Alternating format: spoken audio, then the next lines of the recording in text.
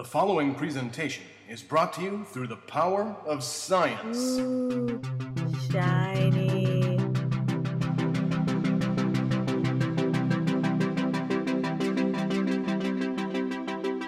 Welcome to Generations Geek, a more or less family-friendly celebration of all that is geeky. I'm science fiction writer Scott Pearson, and along with my daughter, we are two generations of geek. This is episode 46, Treknology, with astrophysicist Ethan Siegel, author of the book, you guessed it, Treknology, which compares the gadgets of Star Trek with the technology we have right now or may be able to achieve in the future. But first, a program note. Ella was busy at college this week and couldn't make it for the interview, but I did work in a cameo by her at the end of the episode. She'll return to the show next time. Remember, you can find us online at generationsgeek.com, which includes handy links to all of our episodes. Plus, check out the Generations Geek Instagram, featuring Ella's geeky adventures. Now, on with the show. Ethan Siegel, welcome to Generations Geek. Oh, thanks for having me. It's my pleasure to be here. I'm always excited to get to talk Star Trek. Well, I'm happy to have you here. We'll certainly be talking about your book, Treknology, but I have a few other things I want to ask you about first. Of course. This is the chicken and egg question. Were you a Star Trek geek that got into science, or were you a science geek that got into Star Trek? This is one of the most surprising questions whenever I answer it for someone, because they always think that, oh, like a scientist who loves Star Trek, it must be Star Trek that got him into that. And it's really funny because when I was a kid, I was always into investigating the universe, learning about it more. I remember being very excited to get a microscope when I was a little kid. And I was so excited one day when my dad cut himself shaving. I ran in there with like a slide and I was like, you got to put some of the blood on this. I want to see. I didn't know what I was doing. I didn't know about slide covers or how the focus worked. I just got blood all over everything. It was ridiculous. Same thing with a telescope. I grew up in New York City, so I had a telescope that I got, I think, for my birthday one year, and I'd go out on the terrace and try to look directly at the full moon, because that was the only thing you could see, and I had no idea what I was doing. That's a terrible plan. You should never use an unfiltered telescope to look directly at the full moon. But this was the stuff I was curious about. I had this collection of books that I would read about, over and over, because this is what kids do, about how much would you weigh on different planets. And I thought this stuff was fascinating. Oddly enough, when Star Trek The Next Generation came out, I was a preteen, and I never watched it. I didn't even know anything about it because my mom was a Star Trek fan. And when The Next Generation came out, she told me in no uncertain terms, there's only one captain. His name is Kirk, and there's never going to be another Star Trek series. This is all fake. But then later on, when I was a teenager, I did get into Star Trek: The Next Generation. It was still running at the time, and I got to watch the earlier episodes, which is maybe fortunate for me because looking back on it now, when it's much farther in the past, season 3 for me is when the series really got just continuously good, firing on all cylinders, hitting its marks. I was like, this is an outstanding television series. And for Star Trek, for me, the thing that really made me latch onto it was this idea that when we look at the future, when we imagine it, it can be something where all of the problems facing society today are wiped out by advances in science and technology used for the benefit of all of humanity. Star Trek: The Next Generation is still my favorite of the series. It's the most idealistic, and it has, out of all the captains, my favorite captain, who really is the moral compass for, I think, the entire franchise. And I really appreciate that, how Star Trek use the future as a scene to tell life lessons and tales of right and wrong and what to do and Yes. how to think in difficult situations. The science and the technology is always there, but it's rarely the focus. The focus is on the issues that make us human. And it's that combination of things, of science and technology with the ethical issues, with the right and wrong, was what made me fall in love with it. And Jean-Luc Picard was a scientist as well. Of course he was. Of course he was. So the science definitely came first for you. Mhm. When did you know that you were going to pursue science as a career? You know, I don't think that came until I was already out of college. When I was younger, I had the same problem. I won't even call it a problem because I think it's only the expectations we have that people should know their career path right away that makes it Yeah. a problem. When I was in high school, I was interested in a whole bunch of things. When I was in college, I found that I got interested in even more things. I was a triple major by time I graduated in not just like three different sciences, but in pretty disparate things. I studied classics, you know, ancient Greece and ancient Rome and the languages, and I studied abroad in Italy for a semester. I majored, I was at Northwestern, and they have a program there that I think is fantastic called the Integrated Science Program. And it's its own major where you take 23 different classes across math and physics and biology and neurobiology and biochemistry and geophysics and nuclear physics and astronomy and computer science. And you learn this huge range of things. And then you do research as well, and this all comes together as some unified major where it's designed to give you a broad appreciation for how interdisciplinary sciences work. And that was something that was fantastic. But after that, I was a teacher for a while, and it was only while I was teaching where I was enjoying it, but I wasn't enjoying it as much as I felt I needed to, that it made me have that crisis of saying, okay, here's what I'm doing now. I don't want to keep doing it. What would I rather be doing? And I said, well, if there's one thing you could learn about, what would it be? It would be the origin of the universe, where things came from, how they got to be the way they are today, and where they're headed in the future. And this, I was very happy to learn, was not a question for theologians and poets and philosophers, but for astrophysicists, and in particular for a branch of astrophysicists known as cosmologists. And I said, well, that's what I want to do. I want to do the theory side of cosmology. And I found 7 different grad schools where they had programs and people that were studying it that I was interested to work with. And I got into 5 of them, and I chose going to the University of Florida. And that was when I knew, was doing that, working with my advisor, who was just both a wonderful human being and a wonderful and brilliant cosmologist. His name is Jim Fry.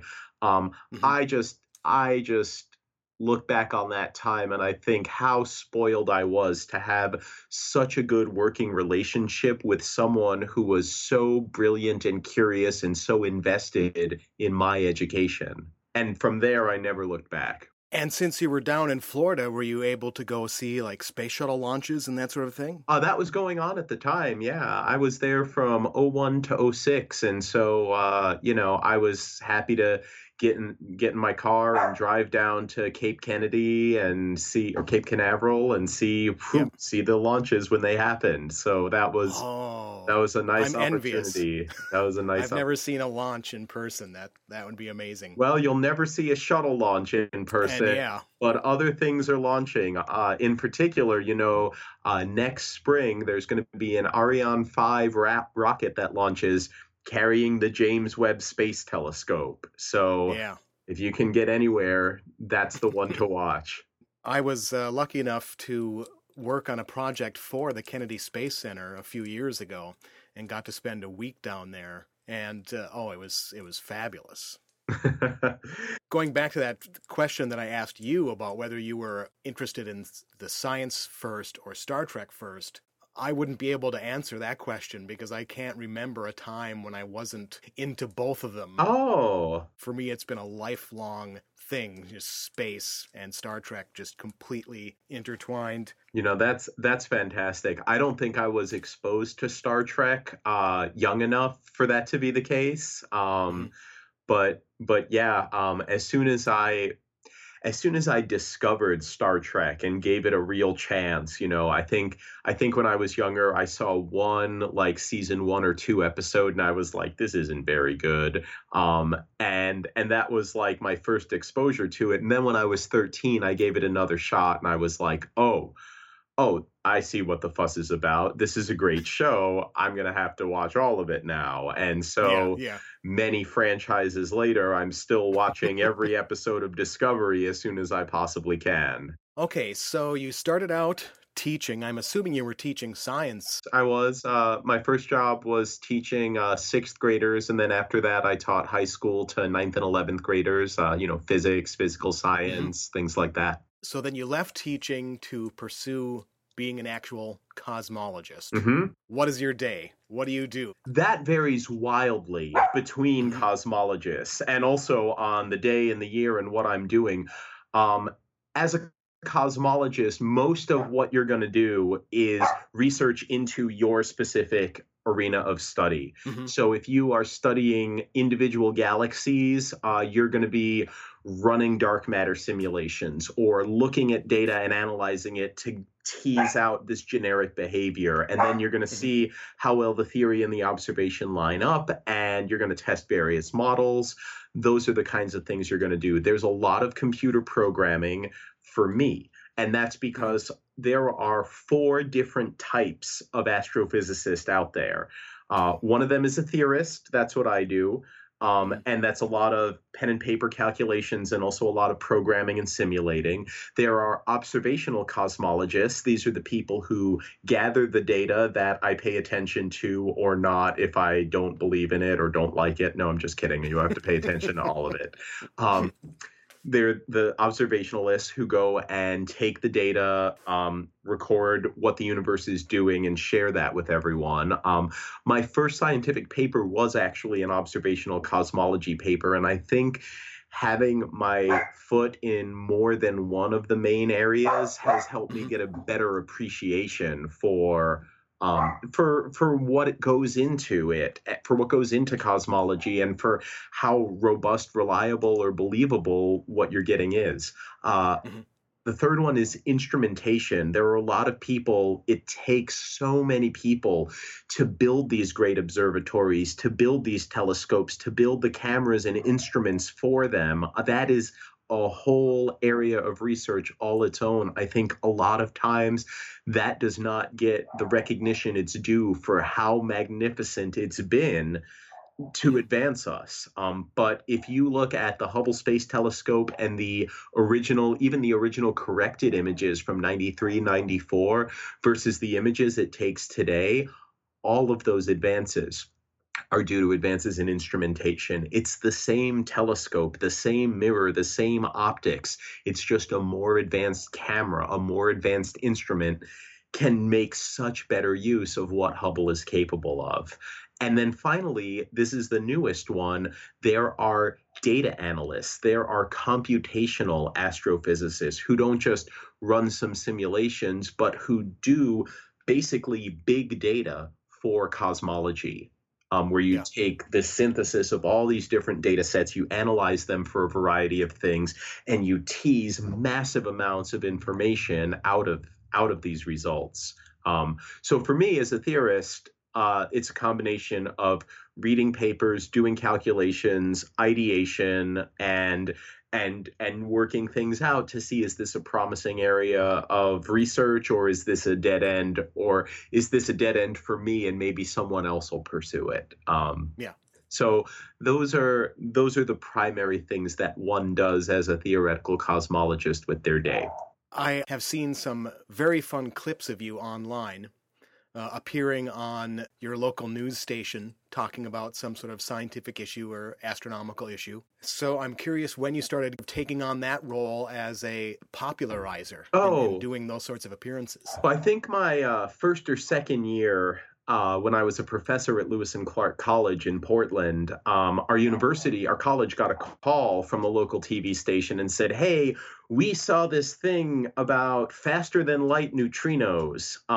If you remember that at CERN they had a result from the Opera experiment saying like, "Hey, we have this distance and the neutrinos arrived like too many nanoseconds early. What's going on here?" And someone was like, "Oh, neutrinos are traveling faster than light." And they were like, "Can you have an astrophysicist come on and explain that?" And they were like, "Yeah, we think we got one of those. Hang on." And so they sent me down to the TV station, and it was fantastic. I had a lot of fun. The host had a lot of fun. It was a great segment. And because it went so well, anytime there's a big physics or astronomy discovery and they need a physicist in Portland to go on TV, go on the radio, etc., and talk about it, I'm the one that they give a call to. And that's just serendipity that they gave me a call one random time, and it turned out to be a really good fit. And you also, in the clip I saw, were wearing an amazing space print kilt. Oh, yeah. So I actually have a space kilt. I also, and this is new, I had the same artist make me a Star Trek kilt. So nice. If you happen to be at Star Trek Las Vegas this August, you will get to see my Star Trek kilt, which has all sorts of magnificent Star Trek themed art on it. But my favorite is on the back. There is a pocket that hangs out that has a picture hand drawn of Leonard Nimoy as Spock on it. And nice. That is my Spocket. I won't be there, but I'm sure that I'm going to know a number of people that are going to be there. I'm going to point them in your direction. Well, if any of your listeners are going to be there, when you see the Spocket, you know exactly. You don't need to. You be like, "Oh, I heard about this." Yes, it's me, Ethan Siegel, wearing my space kilt with a Spocket on it. Okay, I'm going to throw out a name and see what sort of a reaction you have. All right, do it. Carl Sagan. Brilliant. Just brilliant, kind, generous, gentle. He's such a role model for me in that he truly believed to his very core that science and the wonders of the universe was a joy for everyone to share in, regardless of your political beliefs, religious beliefs, regardless of anything else about you. Just by virtue of having the same cosmic story that brought us here, you have every bit as much right to learn about the universe, to share in its knowledge, its wonder, and all the joys that learning about it can bring as anyone else in existence. And I think that's a wonderful message to send to the world. I think it will never grow old. And I think that as we learn more and more about existence, life, the universe, and all that's out there, it just becomes more and more important to share that story with everyone. Yeah, and he was so good at spreading the message, even to people that perhaps wouldn't necessarily have had the interest beforehand. And he was a huge part of my growing love of science. When Cosmos came on, I was just entranced. I mean, I was already a science geek, but his skepticism without being cynical, that love for knowledge and science while still trying to, get at the truth of things and not get caught up in believing in something just because you want to, the extraordinary claims require extraordinary proof kind of outlook. He was just an inspiring guy. I agree completely. I think his way of, I think the biggest lesson I learned watching Cosmos is something that I try and incorporate in my teaching and in every bit of outreach I do. Is Carl had a wonderful way of saying, hey, when we start here, we all start like, this is the common denominator. Everyone is comfortable starting here. Let's talk about this. And then let's just take one small step towards the next level. If you're comfortable here, then we can all take this step together and you'll be comfortable here. And then we can take another step and do the same thing. And through a series of small steps like that, all of a sudden, after a few minutes, you're going to wind up in this place, this intellectual place where if I had started off there, you wouldn't have been comfortable. You might have felt like this is crazy, this is over my head. And yet, because of the way we built to that end goal, you can get there and experience that awe and awareness and appreciation for what science brings humanity in a way that is just very fulfilling. And that I think should be something that most educators aspire to. Exactly. Before we dive into Treknology, let's talk a little bit about some of your other writings. You've written science columns or articles for various outlets. Tell me a little bit about that work. It was actually while I was a postdoctoral research associate in Tucson, Arizona, that I had this sort of itch of like, hey, like this research is great, but it's not all I want to be doing. I really want to be sharing what I know, what we've learned, what is known with as wide an audience as possible. And so I started writing about science. I started my own blog called Starts with a Bang. And I started this 10 years ago now. Because that's how time flies. Wow. But I started doing that. About a year later, I got an offer to join Science Blogs, which was the premier science blogging network at the time. And since then, I've moved to first Medium and then Forbes, which is my current home. And I write my column Starts with a Bang over there probably about 6 times a week. I have 6 new articles a week that come out there. You can find me at Forbes.com/sites/Starts with a Bang.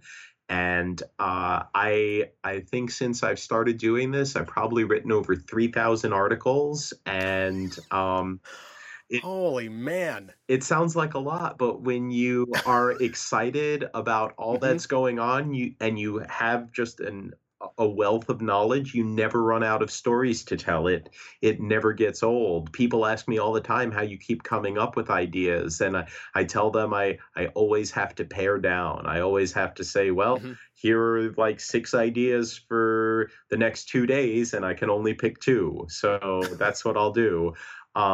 And then on top of that, I've written a couple of books. Treknology is one of them. I have another one that's just focused on science. It's called Beyond the Galaxy, How Humanity Looked Beyond Our Milky Way and Discovered the Entire Universe. And that is a book that I wrote because when I was teaching Intro to Astronomy, there was no book out there that told the story of what we know about the universe, how we know it, with no equations, with lots of pictures in plain English. And that went all the way up through modern topics. Like I start with, hey, if all you had was the sky and your naked eye, what can you learn? And we build all the way up to not only relativity and the expanding universe and the Big Bang, but also real cutting edge topics like cosmological inflation and the origin of matter and not antimatter in the universe and dark matter and dark energy. And I was so happy to get to tell that story that I'm still extremely proud of that book. I'm also very happy to say nothing in that book is wrong or out of date. There are additional things that have happened since I wrote it, like we found gravitational waves. But there's nothing in that book that's been overturned. We did a good job with that. And of course, there were more coming too. You can't start doing something and be happy with the people you're reaching and not want to do more of it. That's, I say, were the biggest things that I've been doing is I've been writing columns and I've been writing books. And yes, I also have a podcast. Yes, there are other things that I do as well, but those are probably the 2 biggest. Okay, why don't we move on to Treknology? So this is a really fun book about Star Trek technology and comparing it to real-world technology. When you started doing the research on the book, was there a particular Star Trek technology that surprised you in that maybe we were closer to it than you would have thought beforehand? Or was there something that we're further away from than you might have thought before you started working on the book? I would say because of my background in astrophysics, that the physics-based technologies, the things like warp drive and transporters and phasers and tractor beams, those didn't surprise me. I was pretty aware of where we were with respect to those. Um, I was a little pleased to discover that we were a little further along on holograms, and in particular on matter holograms than I thought we were. One of the coolest things that I learned is earlier this decade in Tokyo. When you think about virtual reality, you think like, oh, you put those headsets on, and maybe you also put headphones on, and it'll project images and you'll hear sounds, and that's like close to like a holodeck type experience. Well, I was shocked when I learned how big a step further they went. That what they had was a simulation, where you put the goggles on, you put the headphones on, and you heard the sound of dripping water, and you saw drops of water falling in front of you. But this was an interactive simulation where you would hold your hand out in front of you, and in 3 dimensions, because you would not just move side to side, but also in and out and up and down, you would try and catch the water. And if the water, this is just like an electronic image, right? If the water hit your hand, you would see it splash, and your hand would feel momentarily like it was hit by this wet drop of water. And the way they did that was with infrasound sensors that were above you, and they would shoot down these puffs of air at just the right frequency and with just the right amplitude that they would mimic the sensation of a drop of water falling and hitting your hand. And of course, you'd pull your hand away and it would be dry, but I can only imagine how disconcerting that would be to be in this simulation and actually feel this computerized water hitting your hand. But it reminded me of back when I think it was the Encounter at Farpoint episode where Wesley Crusher fell into a pond of water in the holodeck and he comes out dripping wet. And I was like, when I saw that, I was like, you can't do that with hollow water. Holodeck water wouldn't get you really wet. But now I'm convinced you can feel it. So that was one that surprised me. But over on the medical and biological side, I was really floored by how far we had come. I knew about some of the computational advances that we had made, but I never imagined how far we would be on the path towards Geordi's visor, for example.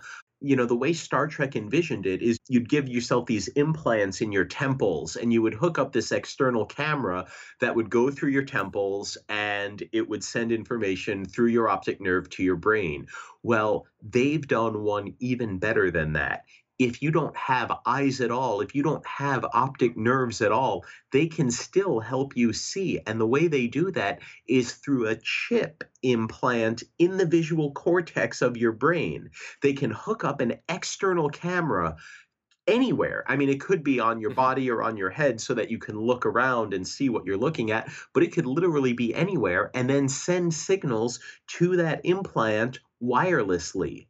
You could see across the electromagnetic spectrum. You could see more than the human eye could see.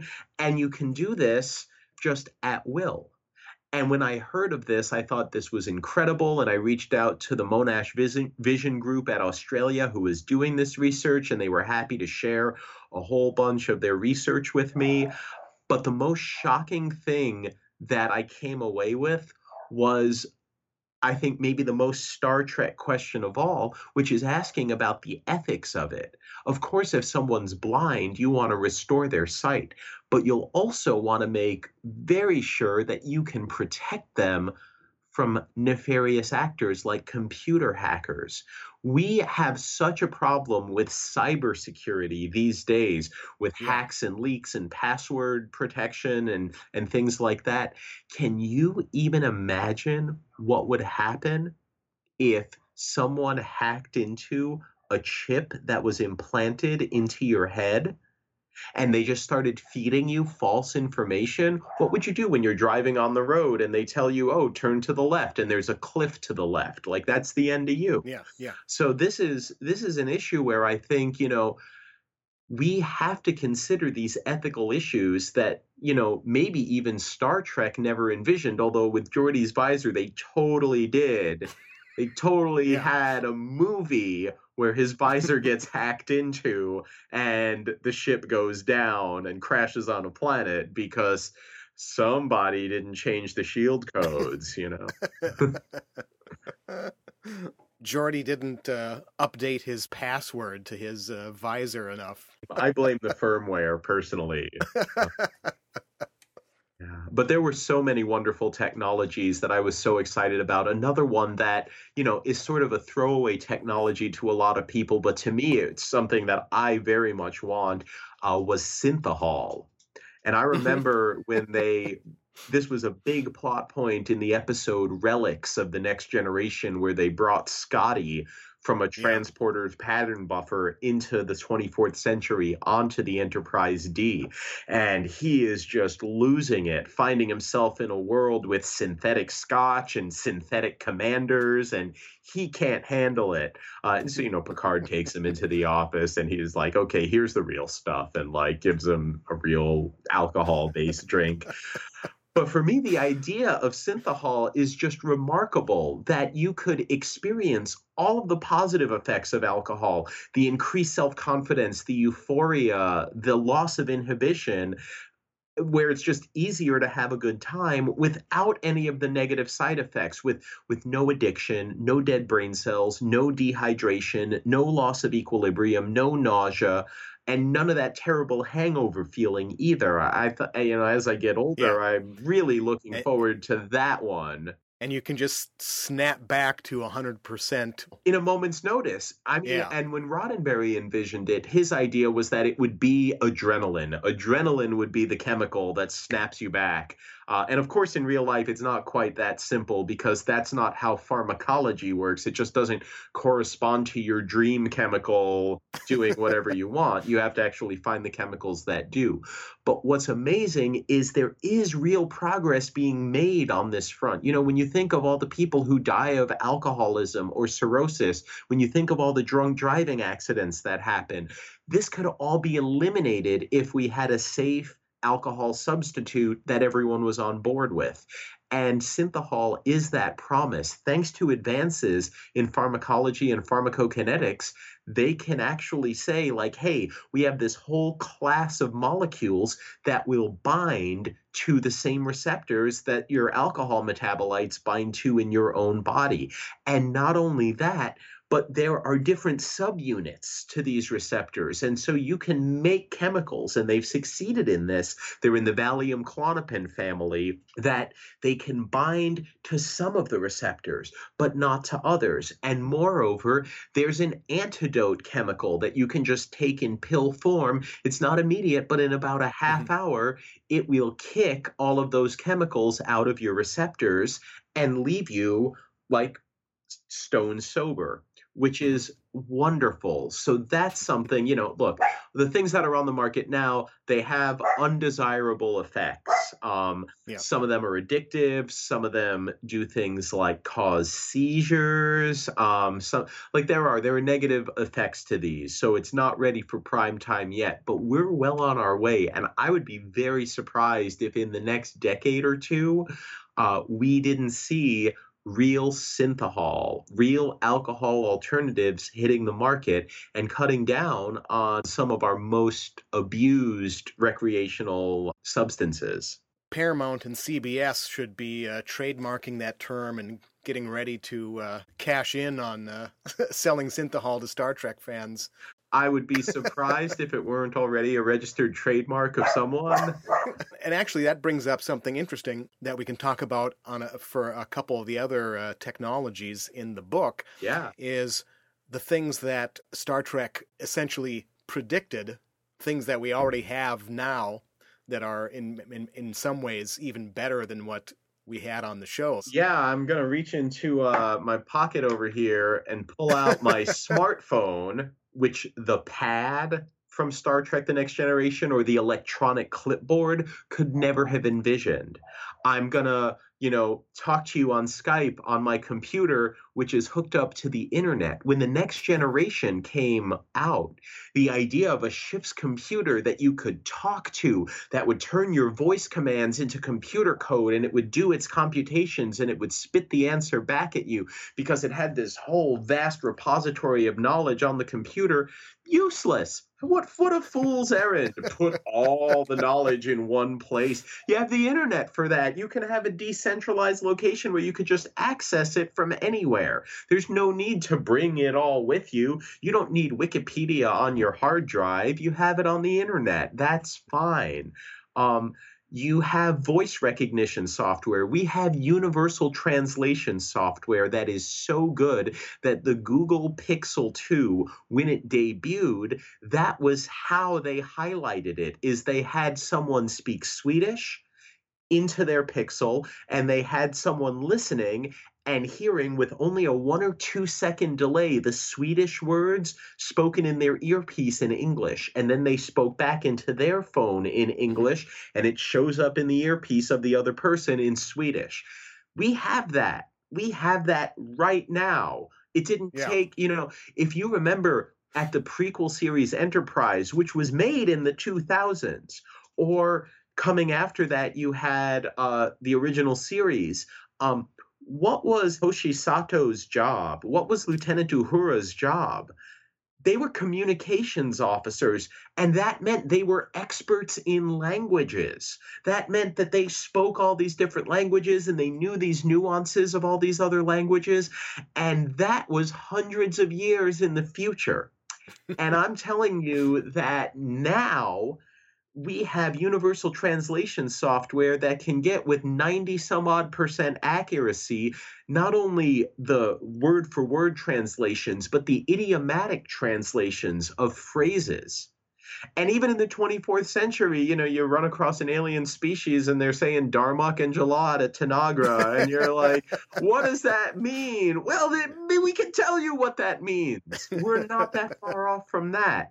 So things are advancing tremendously fast. And that's not even to mention things we just throw away, take for granted, like flip communicators and automatic sliding doors, or transparent aluminum for that matter.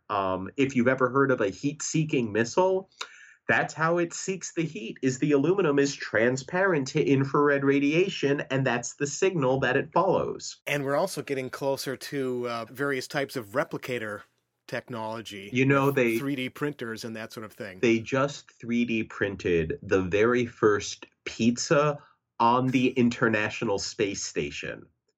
So if you really want your food replicators, we're not at the point where you can order already brewed Earl Grey tea, but if you can put in the foodstuffs as feedstock, like you would put in plastic or wood or titanium to print your plastic or wood or titanium objects. If you put in, chocolate, you can 3D print yourself a birthday cake. If you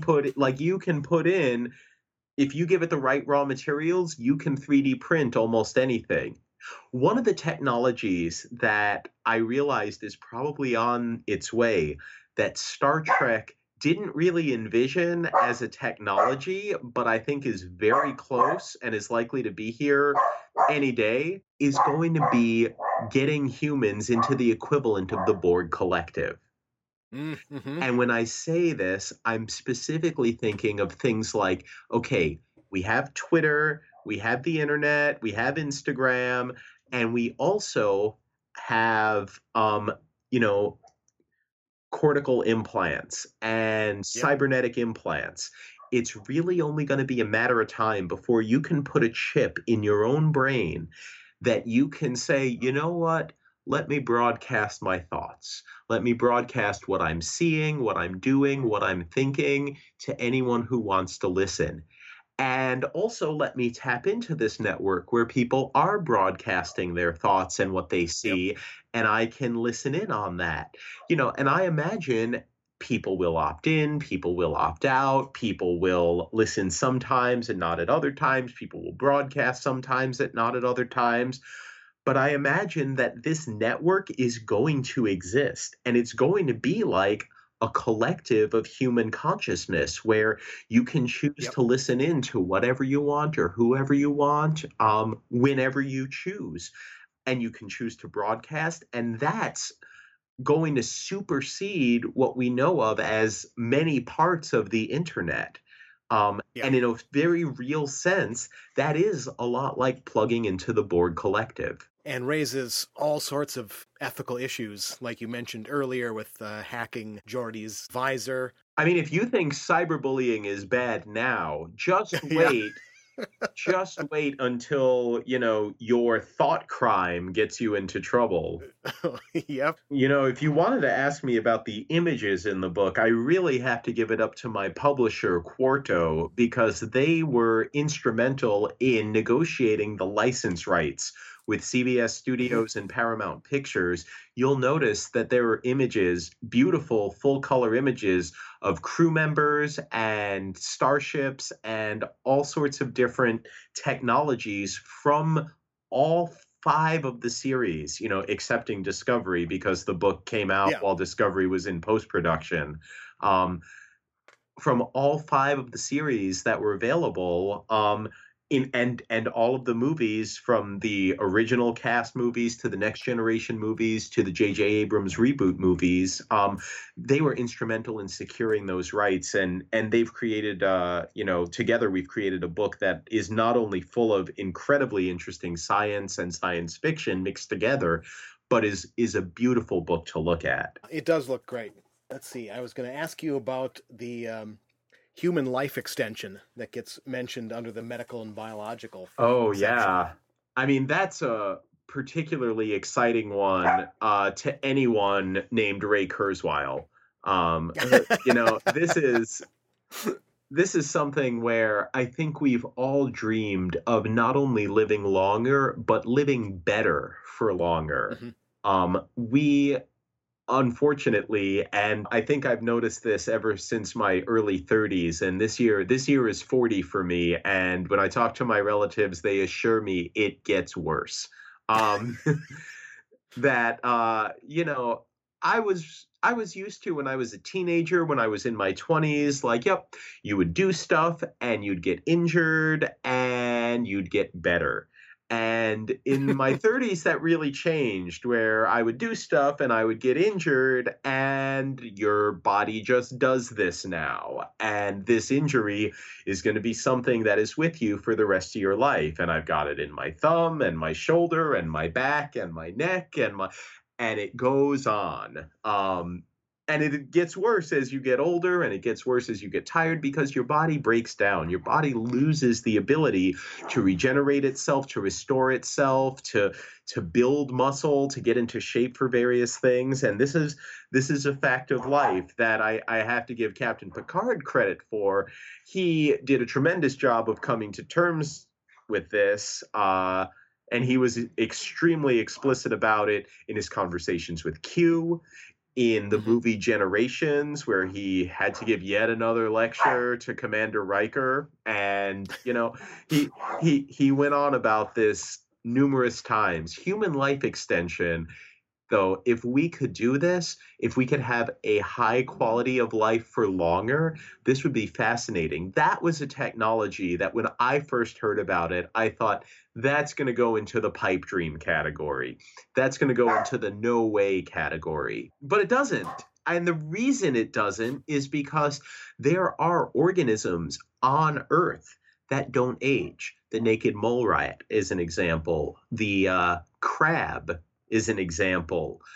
If you've ever heard of the Spanish expression translated into English, it means I'm thinking about the immortal life of the crab. It means I'm daydreaming, but also it's true.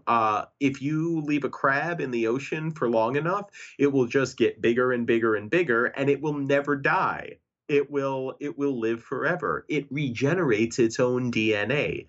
And the mechanism by which organisms that don't age is through something called the CRISPR-Cas9 system. And I go into detail in this in the book. Since I've written the book, we've learned that there that exact specific mechanism, those two chemicals in particular, may not work for long-term changes to human DNA, but there's no reason that an analogous system that is compatible with humans wouldn't work. It basically says, hey, here's your DNA when you're born. Things get switched on, things get switched off, but also your DNA gets corrupted over time. Well, imagine if you could say, hey, your corrupted DNA, let's just put in these switches here that restore it. And periodically you just, instead of going for your Botox injections or your facelift or whatever it is you go into to give the illusion that you're not aging, you could just say, hey, let me get a little DNA restoration up in here. And they restore your DNA and you're like, oh, that was nice. That took like 15 years off. That was great. That was great. Let me hang in there. So I think that is really promising. And may we all look as good when we are in our 60s as Ricardo Montalban did in Wrath of Khan. Let's talk about what is, for me, probably the coolest idea of Star Trek that we may never actually crack: warp drive. I've said this before, and I'll say it explicitly for you. Warp drive is what puts the Trek in Star Trek. If you don't have warp drive, you're not going to be trekking to the stars. That's what it takes. If you had asked me about warp drive 30 years ago, I would have told you, yeah, that's the fiction part. Because we didn't even have a theoretical possibility. You can have the possibility of a wormhole. It just takes you just need like a galaxy's worth of energy in two separate locations to build a traversable wormhole. But it turns out for warp drive, not only don't you need that much energy, you also don't need any real exotic physics beyond what general relativity already allows. You don't need to change the law of gravity. You do need something a little bit extra than what relativity gives you, though, and I'll get to that in a sec. If you say, hey, I want to warp drive myself from one place to another. This is important because otherwise, let's say there's a star you're interested in visiting and it's 40 light years away. Special relativity, if you go real close to the speed of light, you can make that journey for you in less than 40 years. You can make it in, let's say, 6 months. So you go there, 6 months, you do your mission, no time, turn around, come back, 6 months, and you'll say, aha, I went 40 light years and then 40 light years back, and it only took me 1 year. And it did for you. But back on Earth, owing to relativity, they aged 40 and a half years on your journey there, and they aged 40 and a half years on your journey back. Now, I don't care how good human life extension gets. If you're gone for a year and you miss 81 years back on Earth, you're gonna have missed out on some things. That is a little unfortunate. So what do we do instead? Well, in the mid-1990s, a theoretical physicist named Miguel Alcubierre engineered a solution to a warp drive. And what he basically said was, hey, if you do this amazing thing of building a special type of space-time, now known as the Alcubierre space-time, what you can do is you can create like a static bubble where everything within the bubble is safe, space is uncurved. But in front of you, the space where you're moving towards is compressed. So instead of 40 light years, maybe it is only half a light year in front of you. And the way you make up for that is the space behind you gets rarefacted, the opposite of compressed. It gets stretched.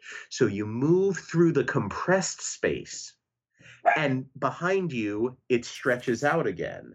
This is magnificent. This is a great way to say, hey, I'm not cheating in any way. I'm not going faster than light. I'm just changing which parts of space are in front of me and behind me. You make the journey through the compressed space and you make up for it behind you. This way, if it takes you 6 months to get there and 6 months to get back, the people back on Earth have also only aged a year. That's how you can keep the timeline consistent. Now, yes, you do need an ingredient that maybe we don't have so much of. And that ingredient is either negative mass or negative energy. And as far as we know, our universe only has the positive kind. But that doesn't mean it's not possible. For example, one of the things we've never measured is antimatter. What direction do you fall in a gravitational field? We've created atoms and we know they fall down in a gravitational field. Well, we've created neutral antimatter, but we haven't isolated it and controlled it well enough to measure which direction it falls in. If it falls up, that's your negative gravitational mass. And if you build that properly, then all sorts of technologies, including some of the dubious ones that I highlight in the book, things like artificial gravity, things like warp drive, they become possible. The one that I'm most pessimistic about is probably subspace communication. And the reason I'm pessimistic about that is because we don't have subspace, as far as we know, just regular kind. So it's probably hard to communicate through subspace, but that does not mean that faster than light communication is impossible, because if warp drive is possible, then communicating at that same speed, communicating at warp speed should also be possible. I try to stress in the book, and I want to stress this for real life too, that just because Star Trek envisioned that something's going to happen in a certain way doesn't mean we need to be slavish to their explanation. The Star Trek writers may have consulted with scientists, and some of them may have even been scientists, but it's science fiction. It's not actual science. If it were, then we wouldn't need scientists. We would just need Star Trek writers, and that would be how we would build our future. One other thing that we're getting very close to, but as you just mentioned, in a completely different way, the emergency medical hologram. You know, we're a long way from having a hologram that could behave the way it's shown on Star Trek, but computerized robotic medicine is really moving forward. You know, the field of telemedicine has advanced incredibly, where precision cuts and procedures can be done through the addition of robotics. It's far superior than what even the steadiest-handed surgeon can perform on their own. It's really remarkable. And part of the way we've got these advances is this combination of robotics, computers, and human adaptation to it. So surgeons get trained now on, for example, the Da Vinci machine, which can do things to such an incredible precision. You know, we talked about 3D printers and how precise those can get just by taking more time. Well, through all sorts of robotics, you can get down to really, really small scales. You can get down to like micron scale medicine, where your cuts are so precise that they're basically restricted by the size of the blade. That's the width of the cutting surface is like the limit of your precision.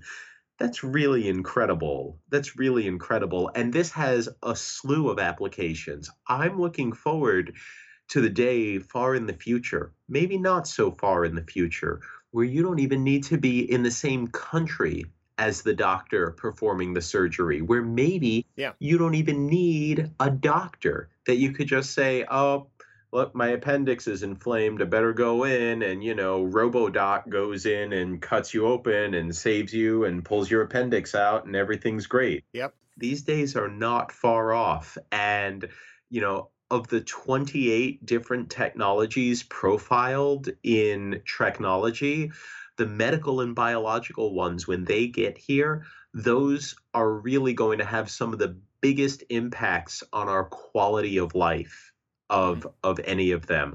The computational ones are probably the ones that are closest to already being here, but still the ones I'll dream of the most are going to be those Starship technologies. That was actually going to be my next question. What do you want most personally of the technology that you covered in the book? Well, I mean, obviously, I think, warp drive is a big one. I think another Yeah. huge one for me is I would love to have a transporter. I would love to be able to go wherever I want, whenever I wanted, to visit whoever I wanted, to be able to get myself out of a situation I didn't want to be in anymore. Beaming in and beaming out, that's some beautiful stuff. But I think for societal good, one of the best technologies that I can think of would be a phaser. Because imagine how that would revolutionize law enforcement if you could reliably disable a target Yeah. with no chance of an accidental death. It's very important for police officers, for any law enforcement officers, to be able to do their job. And when you're constantly under threat that, like, this could be the end of me, this could be my last moment on earth facing these challenges, that's a very difficult situation to act rationally in all the Yeah. time. And often it's civilians who pay the price for that.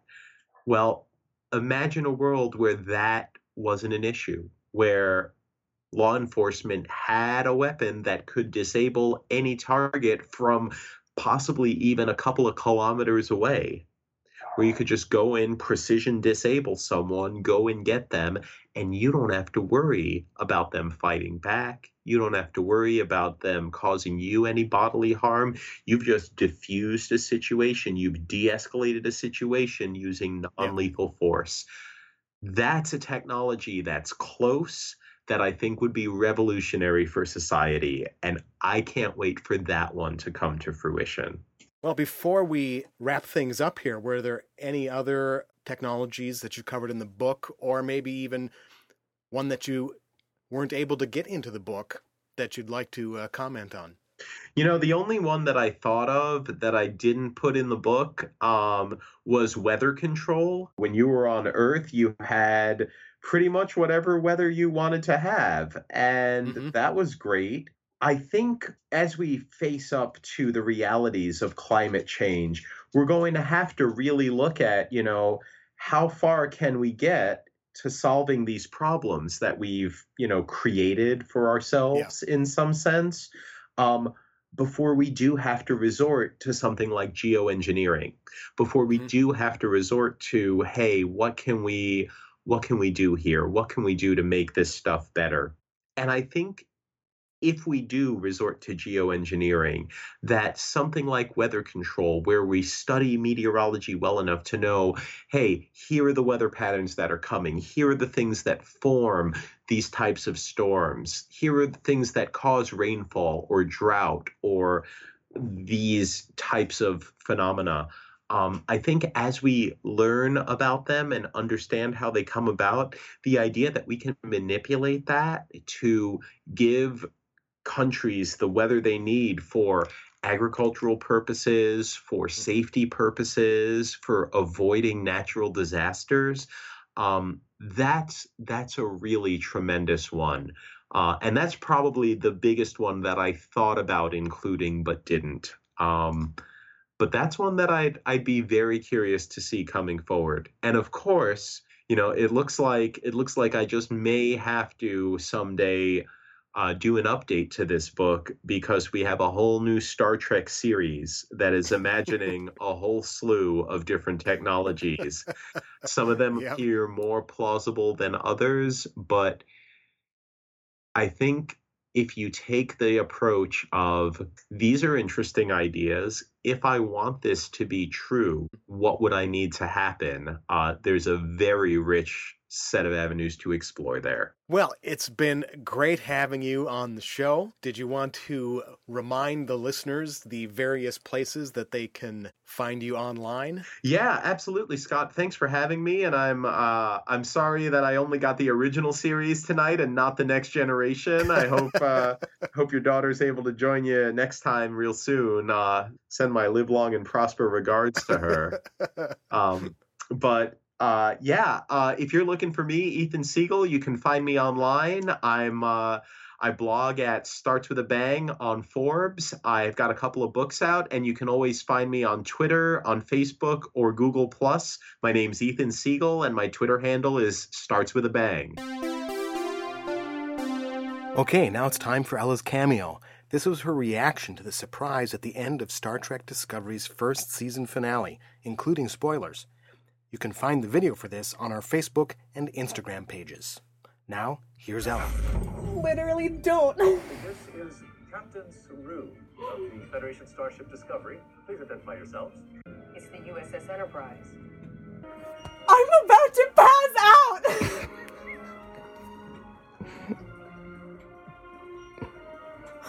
Oh my god. I need Grandma's heart medication.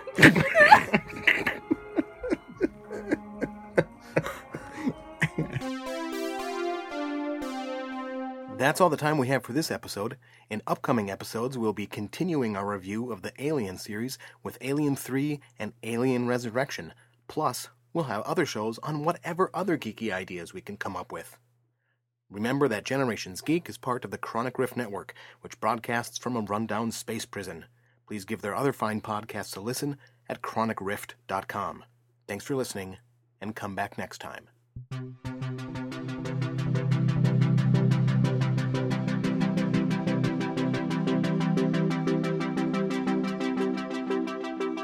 No geeks were harmed in the making of this podcast.